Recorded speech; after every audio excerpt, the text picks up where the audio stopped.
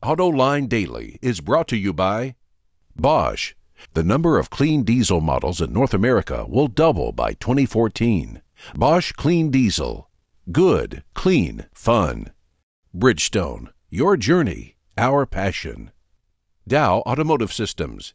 Improving durability and increasing design flexibility with Betamate structural adhesives at dowbetamate.com.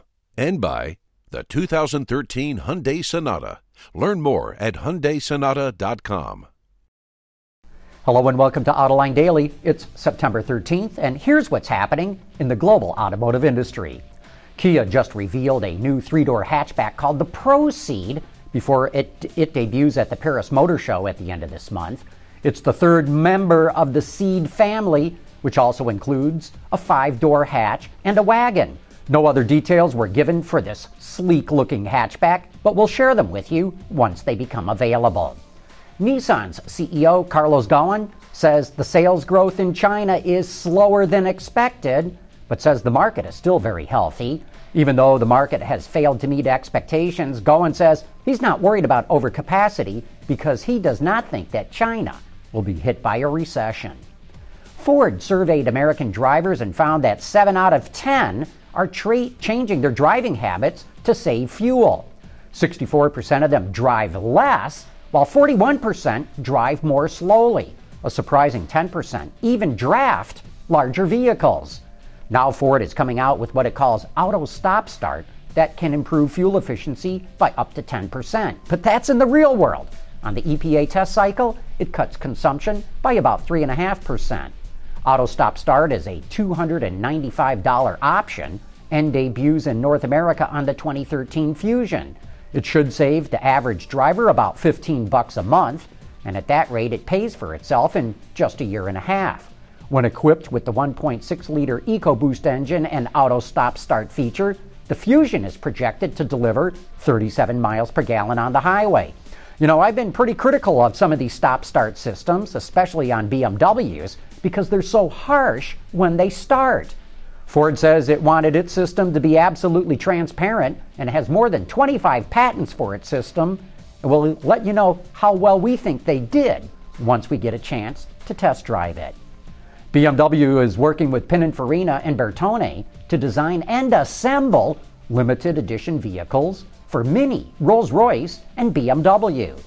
Bertone confirms it is developing two Minis that will be introduced in a few years and also participating in a Rolls-Royce project. But Pininfarina has not yet confirmed that it is working with BMW. And in related design news, Bentley has a new director of design. Luc Donkerwolke is taking the reins from Dirk van Brakel, who has gone on to work with Walter de Silva at the mothership, Volkswagen. Donkerwolke started his career at Audi back in 1992. Over the last 2 decades, he's worked all over the VW group, with stints at Lamborghini, Seat, and Skoda. Some of the designs that go to his credit include the Murcielago and the Gallardo. Say, there's a fascinating comparison in the October issue of Car and Driver magazine between the BMW M6 convertible and the Camaro ZL1 convertible. Get this. The Camaro is 133 pounds lighter, it has 20 more horsepower, 56 more foot-pounds of torque, and has a lower center of gravity. But the BMW accelerates faster, outhandles the Camaro, and gets better fuel economy. What gives?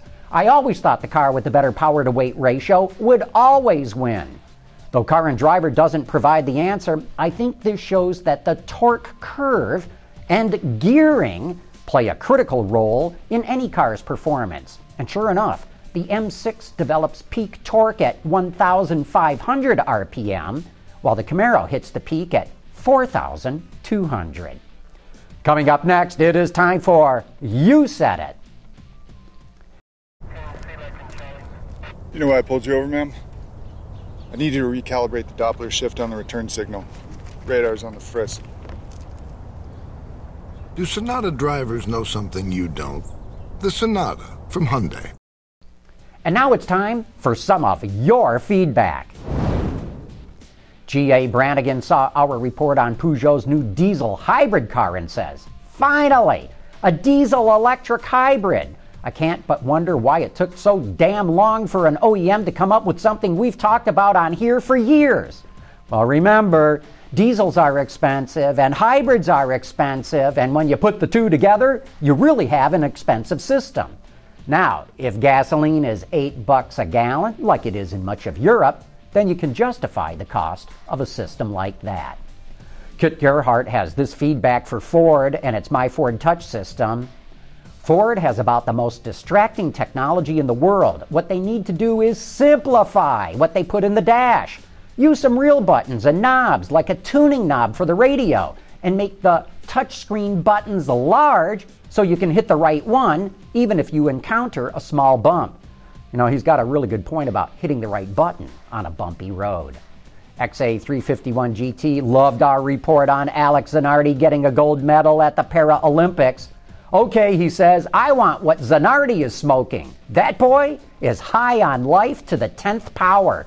I wish I could be that upbeat. He has a most positive spirit. I hope he gets that 500 ride and does great in it. I know he'll enjoy it no matter what. You go, Alex. You know, I've never met Zanardi, but in all the television interviews I ever saw of him, he always came across as just a great guy. And I hope he gets into the Indy 500 as well. John M. is puzzled about that guy who turned in a 1929 Ford truck to buy a new one. The question is how much the individual who owned the 29 model AA truck received on trade. It sure was a strange thing to do, considering they surely would have been able to yield a far greater return if they had sold the historic ride by virtually any other means. Good question. What did that guy get on trade-in? Two Chris Two Cross laments what's become of Mitsubishi. Sad to see Mitsubishi fall so low, he says. I remember when they were just as competitive as Honda and Toyota.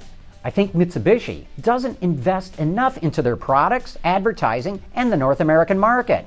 I'm sure they fare off better in other parts of the world. And you know, they're right, they are doing somewhat better elsewhere in the world, but listen to what you're saying.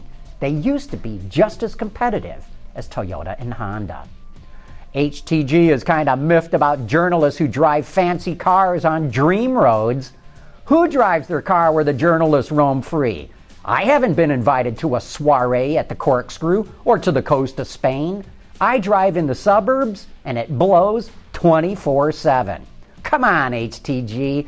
You know, we all have to grab whatever chance we get, like those corkscrew on-ramps when there's no traffic in front of you, or that set of S's out on a country road on an early Sunday morning. Even us journalists have to do that because the occasional drive at Laguna or in España just isn't enough to feed our habit. Hey, thanks for all your letters and comments, and keep them coming. And don't forget to join me and the auto extremist Peter DeLorenzo tonight for Autoline After Hours. We'll have David Leone, the chief engineer for Cadillac, joining us. So if you want to know what kinds of products that Cadillac's working on to take on Mercedes, BMW, Audi, and Lexus, make sure you catch that show. And that wraps up today's report. Thanks for watching. Please join us again here tomorrow.